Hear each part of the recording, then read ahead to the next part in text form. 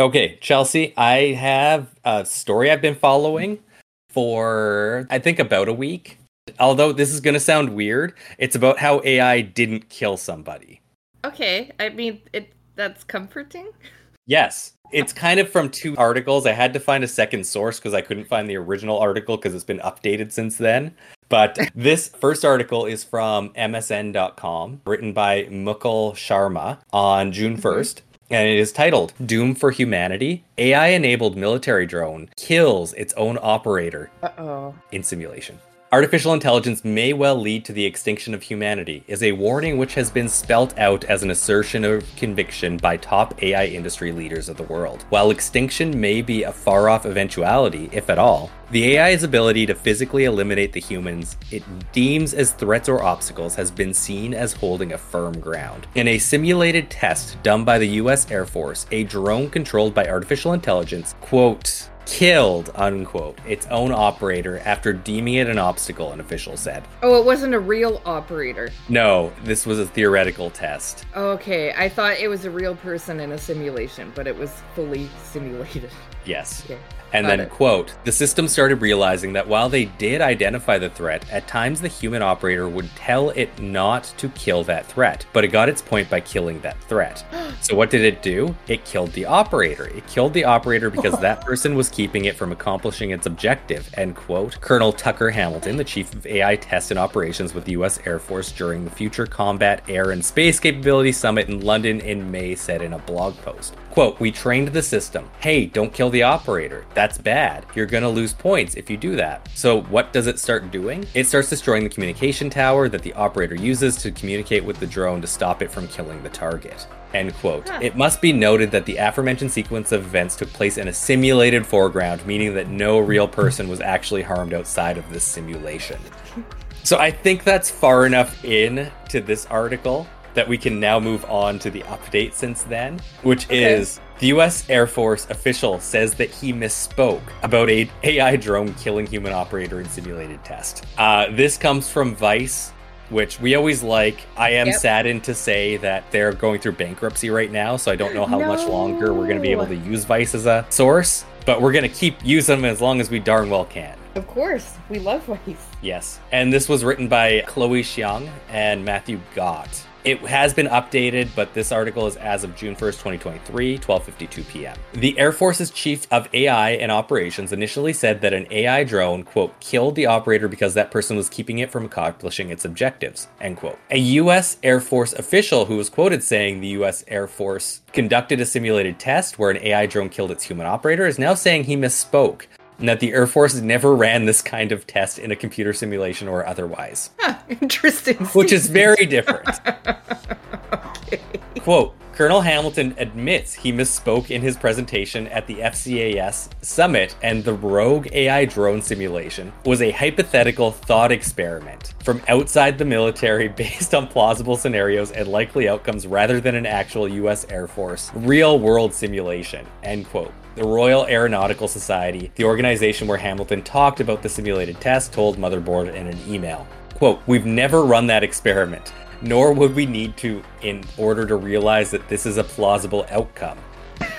Colonel Tucker Hamilton of the U.S. Air Force, Chief of AI Test and Operations, said in a quote included in the Royal Aeronautical Society's statements, quote, despite this being a hypothetical example, this illustrates the real-world challenges posed by AI-powered capabilities and is why the Air Force is committed to the ethical development of AI, end quote. Initially, Hamilton said that an AI-based drone killed its human operators in a simulation conducted by the U.S. Air Force in order to override a possible no order stopping it from completing its mission. Before Hamilton admitted he misspoke, the Royal Aeronautical Society said Hamilton was describing a simulated test that involved an AI-controlled drone getting points for killing simulated targets, not a live test in the physical world. And after the story was first published, the Air Force spokesperson told Insider that the Air Force has not conducted such a test and that the Air Force officials' comments were taken out of context. At the Future Combat Air and Space Capability Summit held in London between May 23rd and 24th, Hamilton held a presentation that shared the pros and cons of an autonomous weapon system, with a human in the loop giving the final yes-no order on an attack. As relayed by Tim Robinson, I think that's a different one than the I think you should leave Tim Robinson.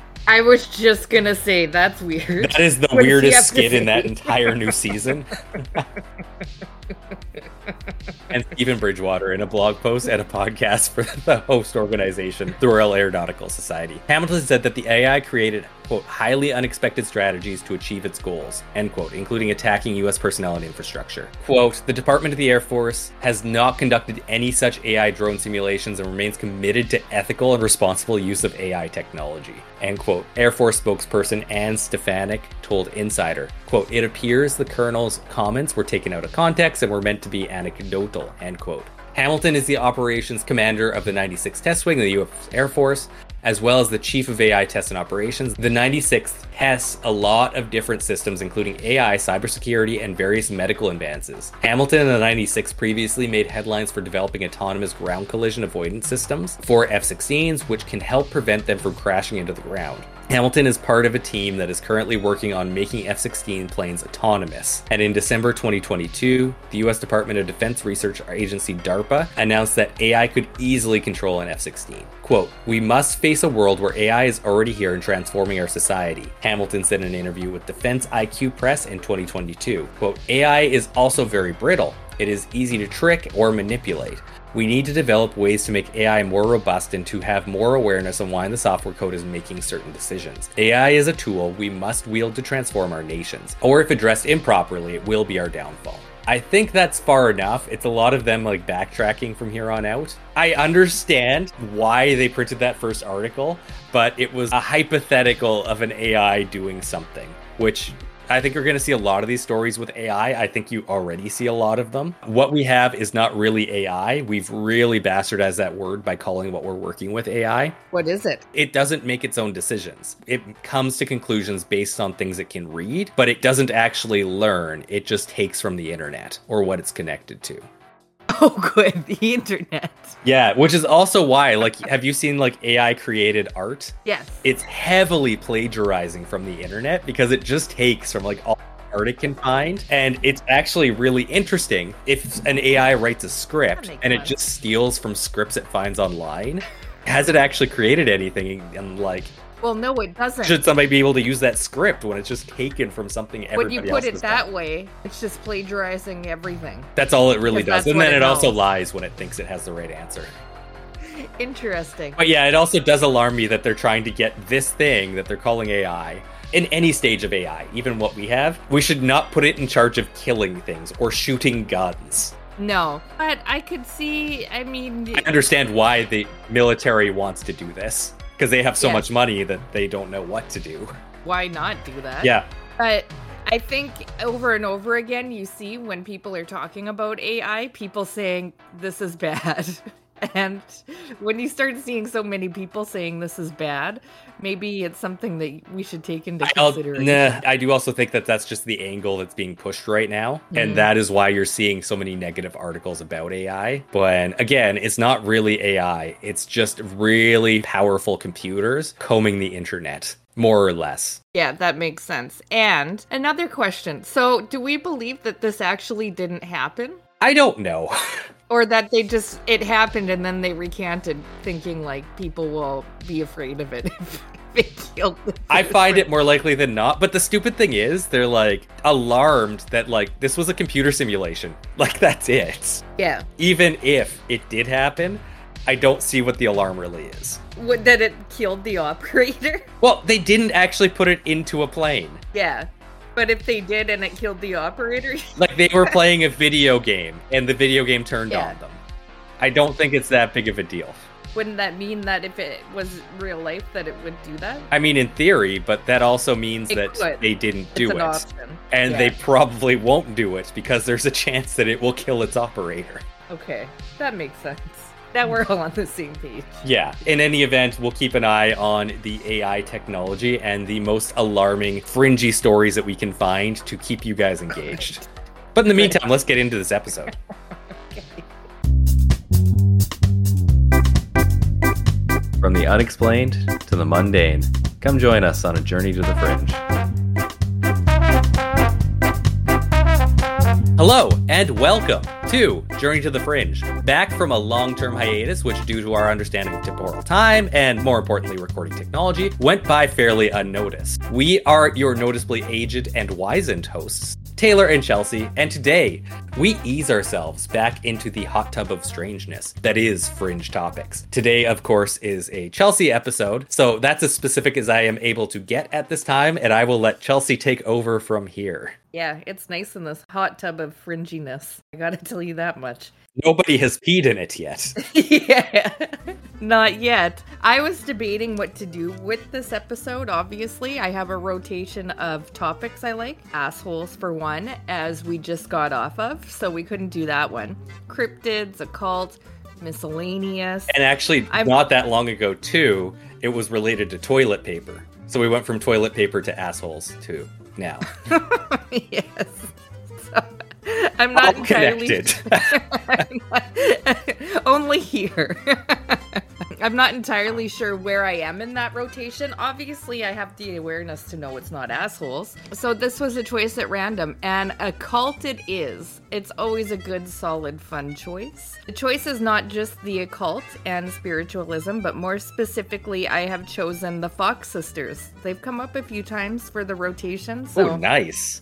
I'm doing it now. One of the original occult seance feel-good fun-time trios who played an important role in the creation of spiritualism, which had an explosion of popularity mostly between the 1840s and 1920s. What a time to be alive when spiritualism was all the rage. I can't even imagine. There's quite a few, like, even US presidents who were, like, attending seances. This was as close to mainstream as seances ever got. Yeah, it was like probably like going to the movies these days, except movies aren't that popular anymore. It was more popular than that. It was, yeah, streaming and creating podcasts if it's day. Exactly. Yeah, it's more like that. Everybody's doing it now.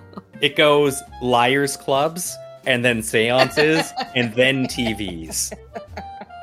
That's kind of the evolution of entertainment through the 1800s to now. None of those are around anymore. No liars clubs, seances, I don't think. Can you go to a seance now? I'm sure you could. Beetlejuice had one. I think Beetlejuice did have one.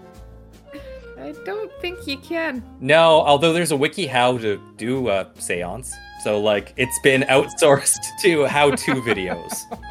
You can host your own. So yeah, the Fox sisters are some of the original pioneers of spiritualism. And I guess technically, sorry, just to keep on that same track, isn't a Ouija board technically like a seance? Oh, I guess so. It went more into the how-to, like WikiHow was teaching you how to do a seance. It went back to the people. You didn't need somebody hosting a seance, I guess. You need an internet connection, though. To a Ouija board? No, to learn how to. Oh, to WikiHow. Yeah. Yes, of course. I was like, wow, Ouija boards are picking up in technology. Can you imagine going to a seance and the person just had, like, print screens of the wiki to perform it? Clearly a few coffee stains on it. Would you be feeling nervous at that point?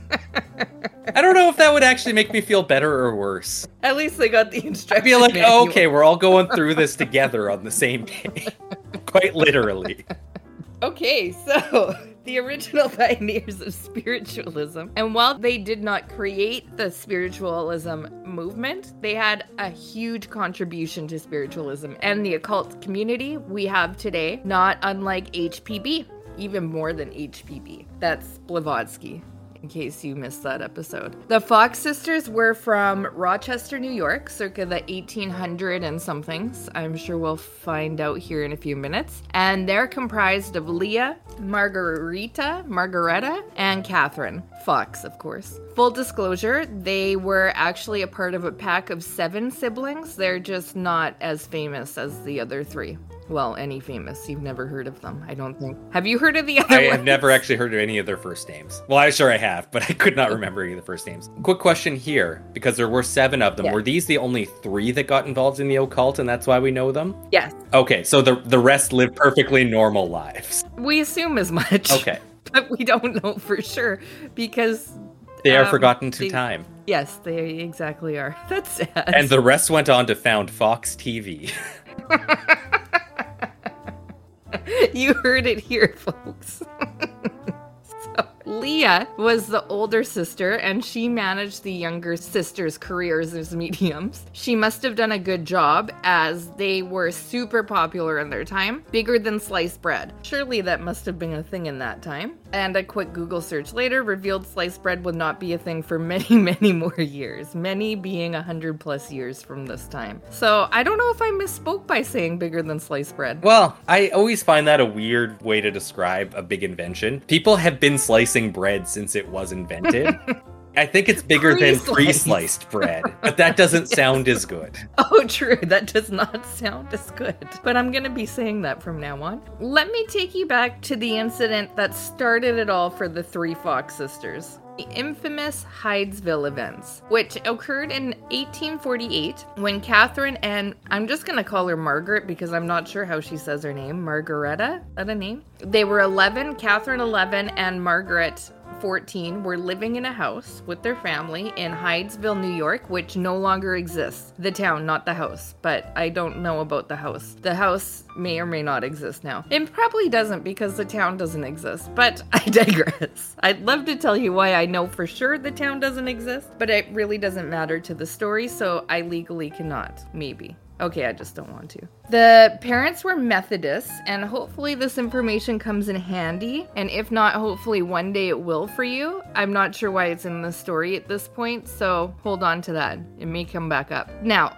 the house they live in had a reputation for being haunted before they even moved in, so I guess at this point the fact that the parents were Methodists is not immediately paying off. House haunted? Maybe. Around some point, knowing that the house is probably haunted, the family begins to experience unexplained knocking sounds and furniture moving about, and it is said that the foresight/mediumship that they have, eventually, it comes up soon, ran in the family. So things only start to escalate from here for them. This is the beginning. During the night of March 31st, Kate, I'm not sure where this is on the timeline, it just gave me March 31st. Kate challenged the knocking noise, or a spirit maybe, to repeat the snaps of her fingers, and it did. Then she asked it to knock out the ages of the girls in the house, which it did, accurately. The neighbors were called in. I get a kick out of this one as if there's some sort of authority on knocking noises, but at that point, who do you tell?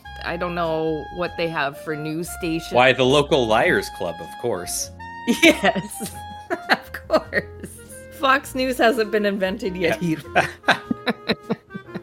Over the course of the next couple of days, a code was developed where each knock would signify a yes or a no answer or a letter of the alphabet to answer questions. So, do you think that if you were experiencing a haunting that you would start asking it questions and figuring out a system of communication with it? I can't say I would. No, but I don't really know, just especially like how many different ways that you could be presented with a haunting. My exact response it'll be to just haunting in general. Because like if you grew up around it and were just like, oh yeah, that's the ghost in the house, you probably like, I don't know, would try to communicate with it because it'd be like your best friend or your imaginary friend. That's true. That's like all those creepy kids that communicate with spirits. Yeah, they were moving in and they were little. If it was like nowadays, I would probably just like try to avoid situations like that if they actually presented themselves. Oh, that's a really good way to look at it, I think. Kids would, wouldn't they? Kids are probably weird. Especially if it was like your invisible friend or something and the parents were like, stop talking to that person. And you are too young and female to join the only entertainment in town, the Liars Club. Yes. Men only. The girls named the knock Mr. Splitfoot, which, fun fact, apparently was the nickname for the devil at that time. I've never heard that. And with all the things that we've done with the devil on this podcast, that's never came up. Would that be because he had cloven feet? And like, you know, like a split in the hoof? Yeah, a split in the foot. Interesting. Yes, I would say most likely, but I cannot confirm or deny it. Later, Mr. Splitfoot became to be known as Charles B. Rosna, a peddler who was murdered 5 years earlier and buried in the cellar of the house. The neighbors, again, the authority on the haunting, dug up the cellar and found a few pieces of bone and hair, but no missing peddler by the name of Charles B. Rosna was ever identified, or any identification for identifying sake. So, worried for the girls growing up in a supernatural house, The parents, who were Methodists, there you go. We used the information we had. That's why it was so integral. Yes, that's why it was in here.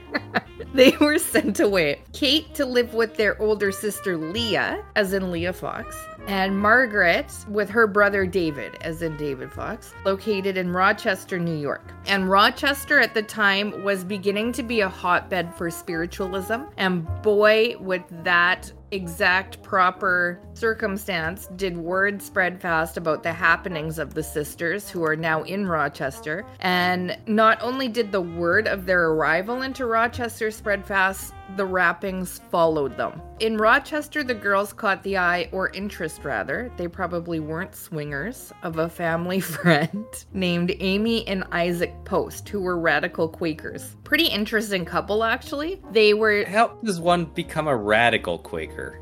Well, I talk about it a little bit. Okay. It's probably based on the beliefs that they held. They were kind of interesting because they were leaders in the 19th century anti-slavery and women's right movements, and among the first believers in spiritualism. So that's probably what makes them radical, because of those beliefs in the 1800s. Okay, it wasn't their Mohawks. No. I wasn't entirely sure what a Quaker was. Basically, from what I can tell in all my Googling, it was very technical lingo it was using. So what I gather from what I read is that they're Christians who believe that God is in everyone, but don't subscribe to like the ministry or hierarchy or whatever of the church, like the goings on to the the goings to the church. Yeah, I think that's why you don't see Quaker churches anywhere. Oh, maybe that's why I've never heard of them. They're very quiet. You've heard of it, Quaker Oats. Oh, yes. I love those. The beliefs, since they're not going to a church or subscribe to that kind of belief, they can vary greatly. Yeah, it's your relationship with God is personal, and it can be very different from person to person. But one of their big things is that they don't believe in violence. So, like, they're not supposed to go to war. Yes, exactly. And they also call themselves the Religious Society of Friends. Friends are peaceful people. Check mark, we answered that kind of to the best of our ability. Well, least of our ability. So, back to these people. Amy and Isaac Post. They're liking the Fox sisters, and they invite the girls to a gathering at their house. And they're immediately taken by the goings-ons and the rappings, and it was there that the sisters convinced the Posts of their mediumship abilities, answering many of their questions spot on, with loud thumps coming from under the floor. The Posts spread the word among their radical Quaker friends. Now all I can think is Quaker Oats, who become the core spiritualists. And to spread this word, they rent out a huge venue for the sisters to showcase their abilities. To appease the skeptics, the sisters were first taken to a private room at the venue by Mrs. Post and disrobed and examined, and they turned up clean of props and anything else that may explain the noises, adding to their credibility. Now, I want to ask you at this point, what do you think about what's happening right now? The rappings, like the thumps. I find it odd when you talk about paranormal interactions today. It's very rare that you actually hear about knocking as something that you try to do. That's in fact a Bigfoot thing that you do now. It's true, the tree knocking. Mayhaps Mr. Splitfoot was a Bigfoot this whole time. True. It's interesting that you say Splitfoot as if it's a spirit that followed them and they're working with him. Do you think that's what's going on? Well, I kind of know how this story ends, or at least how I didn't. Oh. So I knew of the Fox sisters, and I knew that they had a major role with popularizing seances and spiritualism. Yeah. But it's always knocking. There's not a lot of other things that come up with them. Yeah. I didn't know that it was knocking, and I was like, that's weird. You don't really hear of mediums working that way nowadays. I can't imagine being like, I want to go to the seance where these people communicate with spirits through knocking. Weird. We go on from here. November 14th, 1849, the sisters demonstrated their mediumship, or whatever their rapping talent was called, at the Corinthian Hall in Rochester, New York. The first public demonstration of spiritualism ever in the world. Maybe. I don't know. It was held before the paying public, the first of a ton to follow. This obviously is the beginning of their rise to fame and attracts attention from all over the place. especially of seer/spiritualist Andrew Jackson Davis, for one, who wanted to witness the Fox sisters' gifts for himself, so he brought them to New York from Rochester. And with the support from this dude, the Fox sisters explode for not only the sisters, but also spiritualism in general. And that year, which is 1849, they were told by someone to hold public demonstrations to spread the word of spiritualism. In 1950, the year later, they start hosting seances in the Barnum Hotel in New York with both invited and paid guests, and sessions were available 10 a.m., 5 p.m., and 8 p.m. for $1. In between were private sessions. That seems awfully steep. Andrew Jackson Davis seems like an interesting guy in his own right. Yeah, I didn't really look into him because this is on the Fox sisters. Yeah, he's a famous spiritualist of the day. He is, yeah. And in the future, it might be something for us to delve into spiritualism, because there's apparently a lot in that and the rise to it, which kind of I saw a little bit of in reading this, but this is the Fox sisters. Not also the most famous picture of Andrew Jackson Davis. I had to look it up to see if he was related to the president Andrew Jackson. Apparently not. He is the son of a shoemaker, had basically no education, and most importantly, the most famous picture of him up there is him with an Amish beard. Yes, I've seen that picture. It's pretty nice, isn't it? It's almost as if that beard is strapping his hair down to his head. If we know anything, it's that's what those beards are for. Yeah. They're hosting all these sessions, and they're attracting people, not only Andrew Jackson Davis at this point, they're attracting people from near and far for these sessions, including editors for publishing and the newspaper industry, and some notable, but not really notable to me because I did not recognize these names. But at the time, I'm sure they were very notable people, which included William Cullen Bryant, George Bancroft, James Fenimore Cooper, Nathaniel Parker Willis, Horace Greeley, Sojourner Truth, and William Lloyd Garrison. Did you recognize any of those people? No, somebody's name is Sojourner. Sojourner. Like Sogourner. S-O-J. Yeah. I get my J's and G's mixed up as well. Yeah, yes. Like sojourn is like it's a legal term for like going on an adventure, more or less. Like a sojourn is to like go about. Okay, so that's weird that his name is Sojourner Truth. I guess he's a walker in truth or something like that. That is a weird name. That is a weird name now that you say that that's an actual term. Yeah, like it comes up in tax implications for like as if you sojourn to another country. That's so weird. Weird. Maybe we'll probably never look into that again. This is all hearsay. With all these notable people coming to the seances, this boosts their fame even more, and they are exploding mediums at this point. Everybody's heard of the Fox sisters, especially with how popular seances are. So not only were the notable coming out of the woodwork to go to their seances, so were imitators, obviously hoping for a slice of the pie. Hundreds of people were now claiming to be mediums and hosting their own seances. I think at this point we need to go over maybe what a seance is. I mean, we can't just say there's been seances in Beetlejuice and have that be it. Some people might not know what a seance is or seen Beetlejuice. Or a Beetlejuice, yeah, I guess. We can't say that name one more time. No. So we're done for the episode. Sorry, guys. Yeah, we're done for the episode. No more talking about the B word. A seance, the word, is derived from, we're going into this, the French word for seat/session, and came into popularity in America in the mid-1800s, around this exact time frame the Fox sisters are operating in. Spiritualism was super popular and gaining traction with popular figures. HPB, for example, because apparently that's the only example of spiritualism I know how to give at this point. Maybe once we talk about more people, we can give more examples, like the Fox sisters. Yeah, exactly. I was just going to say now we can use the Fox sisters. It is a meeting of people who are gathered to receive messages from ghosts or to listen to a spirit medium discourse with or relay messages from spirits. A seance can be any type of gathering such as what the Fox sisters are doing. They're doing readings in front of an audience, much like you see some mediums doing now, just without the wrapping. I always think of a seance, which is the way it's portrayed in pop culture now, of everyone gathered around a table, like holding hands while a medium attempts to contact dead spirits with a crystal ball. That's kind of how I look at it. Ectoplasm coming out of their mouth, the usual. So, Chelsea, I'm just at this point have a question. This would distinctly have a different root word than the name Sean, despite being like one spelling of it being the first 4 letters of seance. Yes. Lest we call them shants instead of seances. Yes. Or call these people seance from now on. What an interesting addition to this. I just needed to make that point. Yes.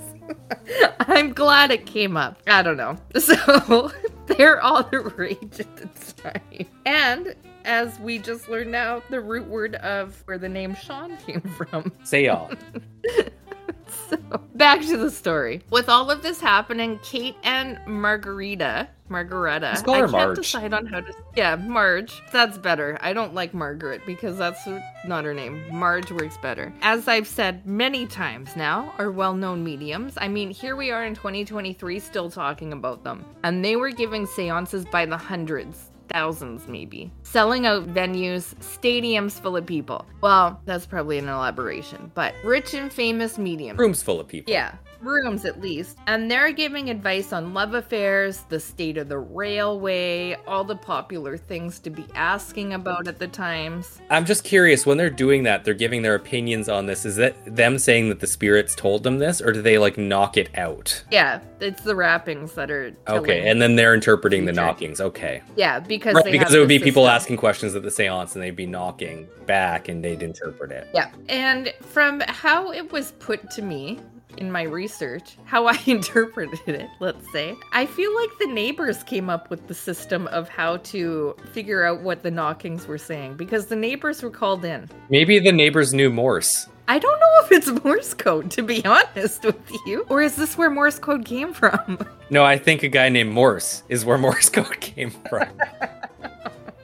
I can't remember his first name, but his last name is Morse. And so far, I have not seen a Morse in this story, so... No, I can tell you there's not that guy in this story. Okay, with their rise to fame, they're going on tour. Cleveland, Cincinnati, Columbus, Washington, D.C., and Philadelphia. The Fox sisters' work resulted in making spiritualism a trend. I cannot tell you enough how popular seances are and the trend of spiritualism at the time, apparently. As well, seances and mediumship rose in controversy as well. And we'll get into that in a few minutes, maybe. I don't know how long it'll take. Obviously, since there was such an explosion in popularity, it inspired those to practice mediumship as well, because, I mean, the Fox sisters are making so much money. You may want to wait until that dog stops. I don't know when the dog will stop. Okay.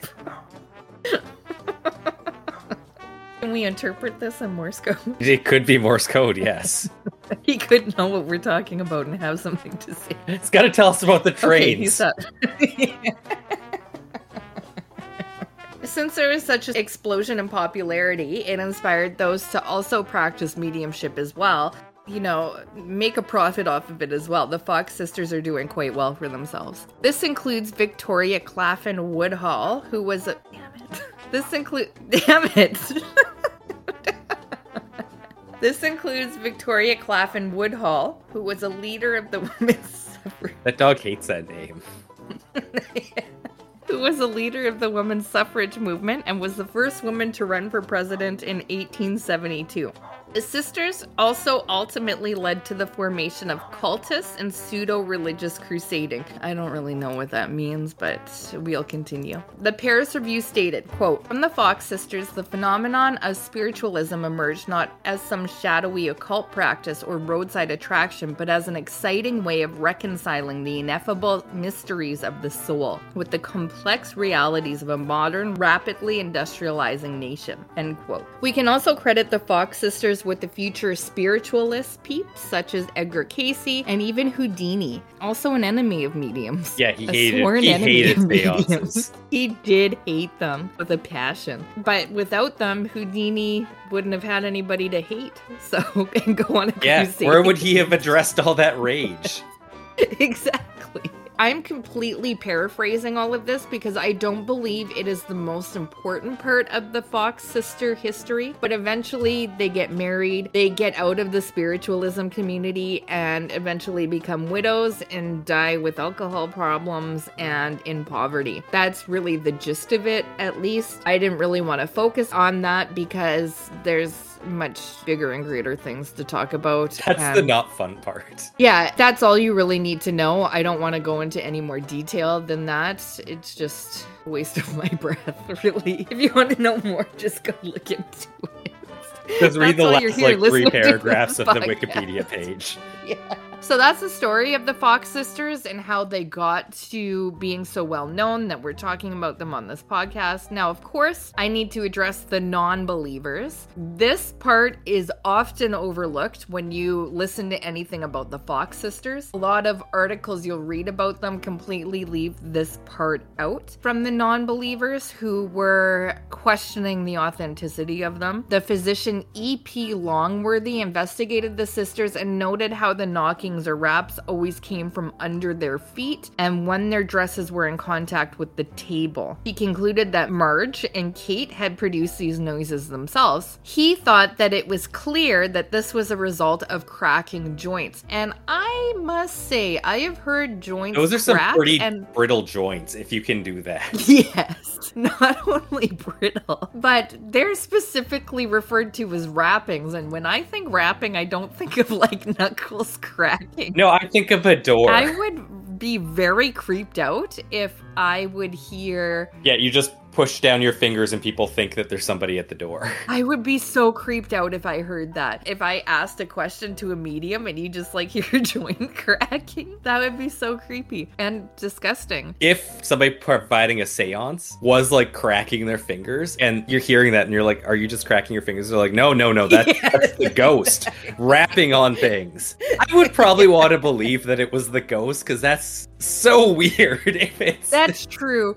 It is the 1800s. Maybe joints cracking sound different in this time. I don't know. Well, and it's just you want to believe that it's not just a seance person cracking their True. knuckles. You want to believe so bad. I can't get behind it for some reason. I just think that is the most bizarre explanation. But it goes on. It's more than EP.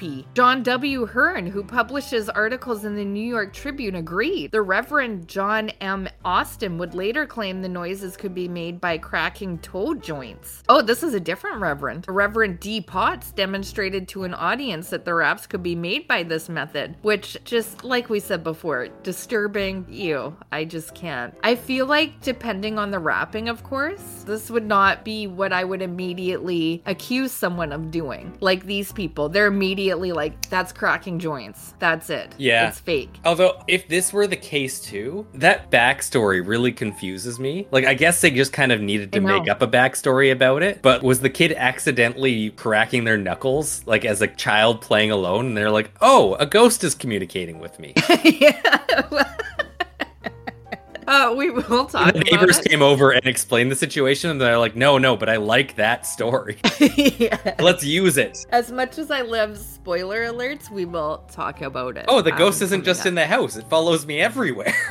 Yeah, along with my knuckle cracking that you are so stupid to think that is a spirit. Just makes no sense to me. But anyhow, as much not sense as it makes to me, there are other people in agreement with proof. I just can't get behind this. It's so weird. In 1851, Mrs. Norman Culver, a relative of the Fox family, admitted in a signed statement that she had assisted them during their seances by touching them to indicate when the raps should be made. She also claimed... They didn't know? I thought they're just like sitting in the seance. Wouldn't they just know? She also claimed that Kate and Marge revealed to her the method of producing the raps by snapping their toes and using their knees and ankles. This is blah. Okay, quick question. I need some legal advice. If I just write something out, like an accusation, like for instance, loud toe knuckle cracking, let's say, and I sign it, this makes it truth, right? By the power invested in me? No. I mean, sure. You can say it's true. Yeah, and then sign it. That makes it true. No, I think you're thinking of like an affidavit where you get somebody with a legal certification to certify that you're telling the truth or that you sign this saying that it's the truth. But you just signing something doesn't mean it's true. So this may not necessarily be true because she just signed a statement and said. Well, if it's an affidavit, that's true. Well, she's she at least signed firm. it. So Okay. I feel like it's not an affidavit. Okay. Okay, it's cleared up. It's not legally binded by Mrs. Norman Culver. Yeah, but like, there's just no like, it's not perjury to lie. Just like write something down and sign it. Okay. Okay. So there's no legal consequences for her if she's lying. No. Okay. So the nonsense goes on. 1851, there's lots of reverends at this time as well. I wonder if that's also a craze around this time. Reverend C. Chauncey Burr wrote in the New York Tribune that by cracking toe joints, the sounds were so loud they could be heard in a large hall. Also disturbing. There's just a lot of disturbing details in this it seems to be building that this is what it is at this point, pretending as if I don't know how this ends. And I just don't know without proof at this point how so much is building behind this, because I just feel like this is the last thing I would ever... Did you find any videos on YouTube of like people showing what the sound would be like? Because there's a lot of people saying they've given examples, but it seems like so long ago there wouldn't be a video of it. But are there YouTube videos of this? I don't know. What would you Google to find a YouTube video of this? Loud toe cracking medium? Maybe we'll put a clip here. We gotta find something. Maybe we won't. Yeah. Maybe we'll just record some knuckle cracking. But I feel like that wouldn't do. That wouldn't be heard in a large hall. Ugh, gross. The same year, 3 investigators, Austin Flint, Charles E. Lee, and C.B. Coventry from the University of Buffalo, examined the raps produced by the sisters and concluded they were produced by cracking their bone joints, toes, knees, ankles, or hips, from a control. They discovered the raps did not occur. The sisters were placed on a couch with cushions under their feet. It goes on. 1853, Charles Grafton Page investigates the sisters. He is a patent claim examiner with an eye for fraud, and he used his skills to expose some of the deceptions of the Fox sisters during the sessions he attended. Again, he noticed the wrappings came from under the girls' dresses. When he asked if the spirits could produce a sound at a distance from their own bodies, one girl climbed into a wardrobe closet where her dress touched the wood once the sound transmitted into the wood plank. However, she was unable to control the sound sufficiently to produce spirit communications. Page devised contraptions that emulated the rapping sounds produced by the girls, which could be concealed under long clothing. He declaimed the girls' means of hiding the bodily examination that would expose their fraud. It is convenient for the day that women had to wear such layers of clothes. Dresses. And conceal everything, that they really could do whatever they wanted. And even like, who's going to inspect them? That is improper of a gentleman or gentle lady to like inspect somebody. But they did say before the first one that they ever did with the post that they had been inspected, inspected them to make sure they didn't have anything. I would be curious, like, how thorough are you going to inspect for that day? True. I mean, if they're inspecting for like inflamed joints because of cracking, I mean, that can easily be overlooked. Yeah, there's no machines. Your feet are really weird, but no machines. Like, so weird. So he says this about their fraud. The feminine security of these rappers against the inspection of their actual quomodo. This is a quote after all. I wouldn't just use the word quomodo. I continue on with the quote here. If by search warrant, stratagem, or vi et armis, the rapping instrument of these Fox girls has been exposed to the public, there would not have been one doubt about the nature and origin of the spiritual communications. That's what the claim examiner said. In 1857, the Boston Courier set up a prize of $500 to any medium who could demonstrate a paranormal ability to their committee. The Fox sisters made an attempt and were investigated by a committee which included the magician John Wyman. The committee concluded that the raps were produced by bone and feet movements, and thus the Fox sisters failed the challenge. A report by the Siebert Commission in 1887 stated that after investigating various mediums included Marge, The phenomena could have easily been produced by fraudulent methods. The report noted that the raps were heard close to Marge and the seance sitter. Professor Furness had felt pulsations in her foot. This goes on and on with people investigating this very claim. I could go on, but I would just be repeating myself with different names of people investigating. Nobody even ever asked them, even at this performance, hey, can you just do the seance with your dresses 3 inches higher? Like, that was too scandalous to do. So we can see your feet. Again, I'm just mind blown that nobody else put forth any It's always the same thing, yeah. Any other sort of like claim of fraud. It's like, and they all seem to independently be coming to this conclusion too. I know, it's so weird. I think it's so weird. I'm just like mind blown. Like, they say it too, that it's cracking of joints. I'm just like, what? Kate was one of the mediums examined by William Crook, the prominent physicist between 1871 and 74, who concluded the raps were genuine. However, Crookes was described as being a gullible person, and the mediums he investigated were caught using trickery. So the one person that I write about that's like, yeah, he's not the one person. Obviously, they rose to fame because people believed in what they were doing. Anyhow, my next part of the story. I guess at this point you're wondering, Chelsea, tell us the truth. Is this real? We're just talking a lot about joints cracking. Surely it can't be just joints cracking with all these people talking about it being joints cracking. Completely independently. Exactly.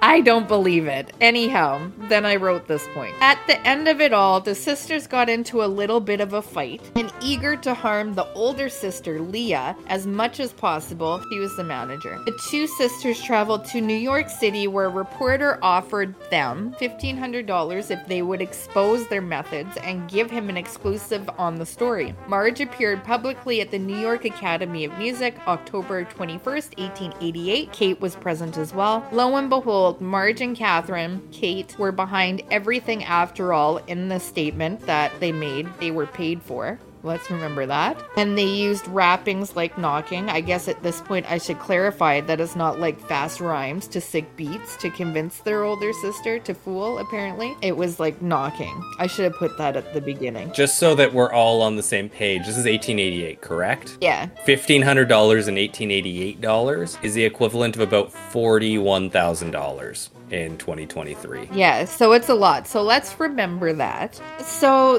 they used the rappings to convince their older sister, the fool apparently, that they were communicating with spirits. Yes. Well, more specifically, Margaret confessed that the rappings were a hoax and revealed the magic trick. The Magicians Alliance would not be happy about that. Yeah, but she's not in the Magician Alliance. She's her own thing. Exactly. She's a medium.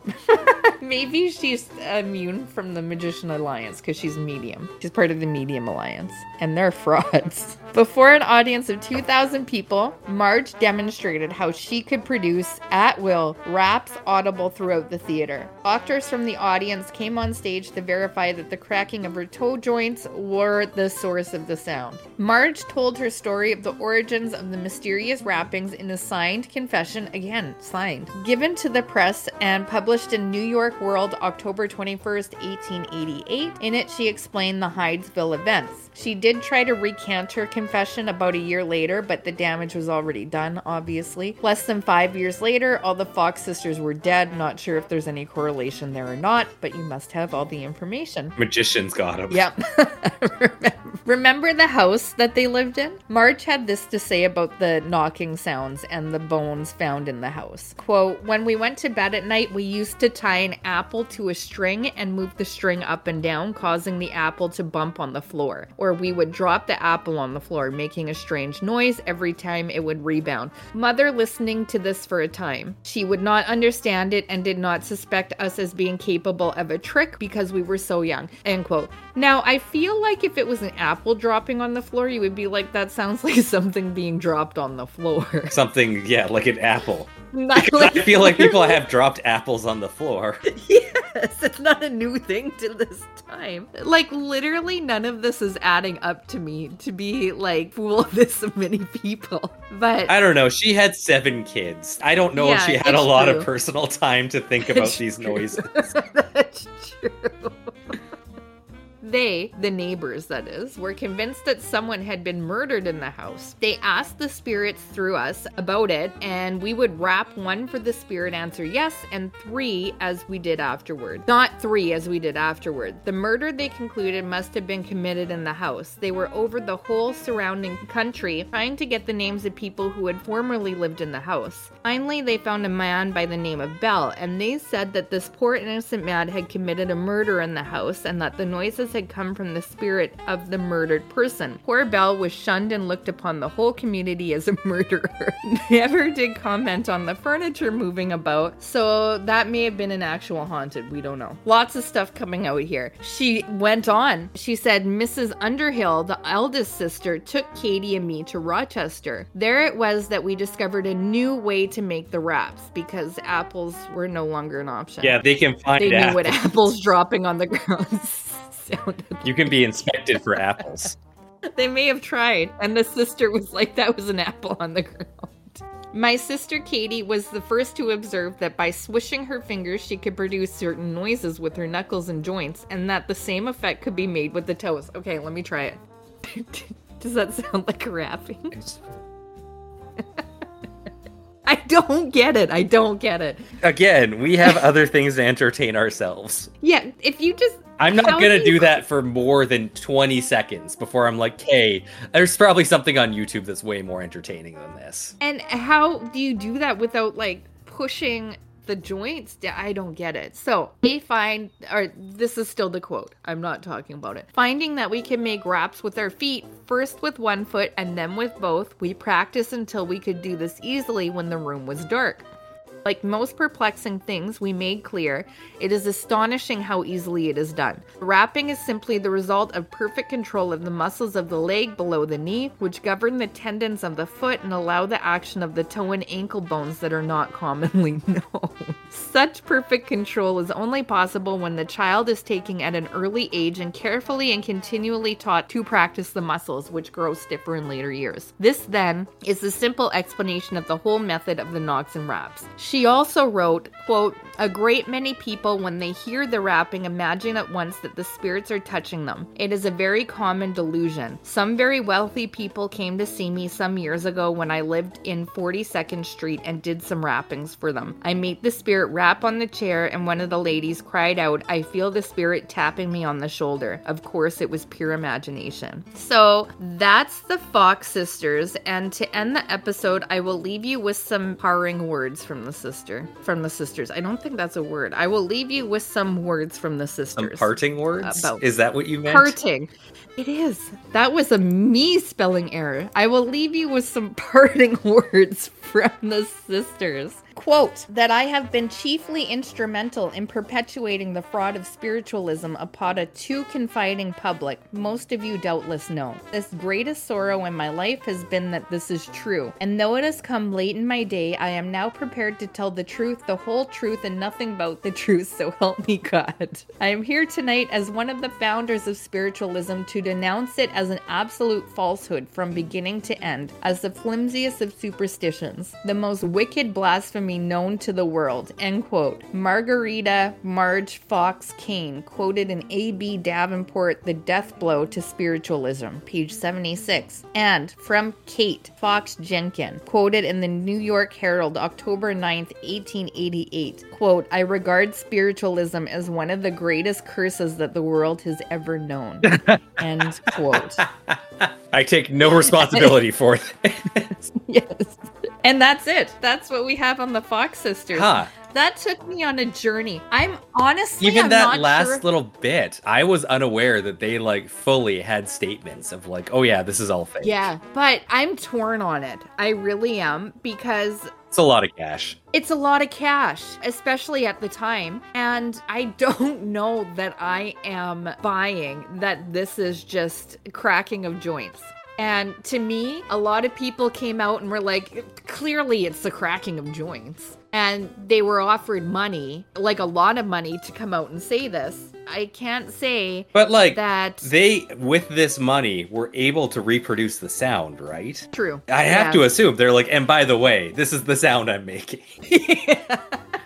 I have to assume that it was included. It wasn't just a statement. They do say that the doctor comes up and is like, yep, that's the sound. So there's that. I don't know. I'm just like, really, cracking of joints? That's what that was. Yeah, I know. And like we've said in many of these episodes, when we actually look into these stories of extraordinality, it's fairly banal and quite terrible answers that you end up coming to. That is the one thing that we always come up with on this podcast. Prepare to be disappointed. Yes, and on this one, it is the cracking of joints behind it all. The entire seance industry depended on arthritis from an early childhood. True.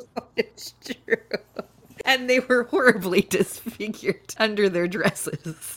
So that's the episode. The only question I have then, so they entirely made up that there was a history of hauntings in their house, right? Because we started out the story saying that they had moved into what was known as a haunted house. Yes. And they did have a seer kind of bloodline to their family. So I think they just took it and ran with it. From what I could tell, though, the house did have a reputation of being haunted around the time. And they just used that to their advantage. Okay. Because it did also say, like I said, that furniture moved around, but it never made another appearance other than the wrappings. I think that really was what caught the attention. Yeah. That they could communicate with. So, okay. Yeah. Well, thank you for disappointing us in yet a unique and different way from the last time, Chelsea. It won't be the last. I look forward to being disappointed even more in the future.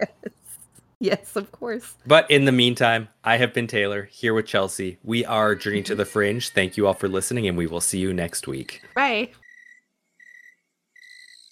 Thank you for listening to Journey to the Fringe. If you have liked what you have listened to, please like, share, subscribe, or follow, depending on what venue you are listening to us through. Also, please, if possible, leave a 5-star review, as that really helps us in the algorithms. Should you wish to interact with us, please check us out on your social media of choice. I bet you we are there. And if you really want to communicate with us and give us ideas for new episodes, or tell us that we're wrong and terrible, either way, please send us an email at journeytothefringe@gmail.com. For now, I'll see you in the next episode.